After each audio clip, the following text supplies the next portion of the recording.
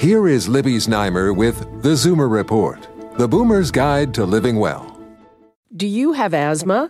It's extremely common. About 3 million Canadians have been diagnosed with the condition. But researchers now say if you're one of them, maybe you should double-check. A study led by the Ottawa Hospital Research Institute found that fully a third of adults being treated for asthma don't actually have the disorder, either because they've been misdiagnosed or have gone into remission. Asthma is a chronic inflammation of the airways that causes shortness of breath, wheezing, and coughing. It can be brought on by a reaction to allergens like dust and mold, by sensitivities to paint fumes and smoke, or even exercise and exposure to cold or hot, humid air.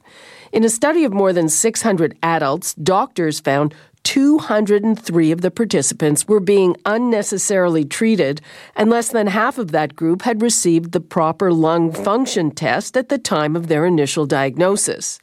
Although the tests, which are called spirometry, are cheap and easy to perform, they're not necessarily readily available.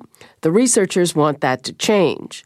In addition to the misdiagnoses, at least 20% of the cases had gone into remission. Another example of why it's important to check to make sure you still need the medications you've been taking for a while.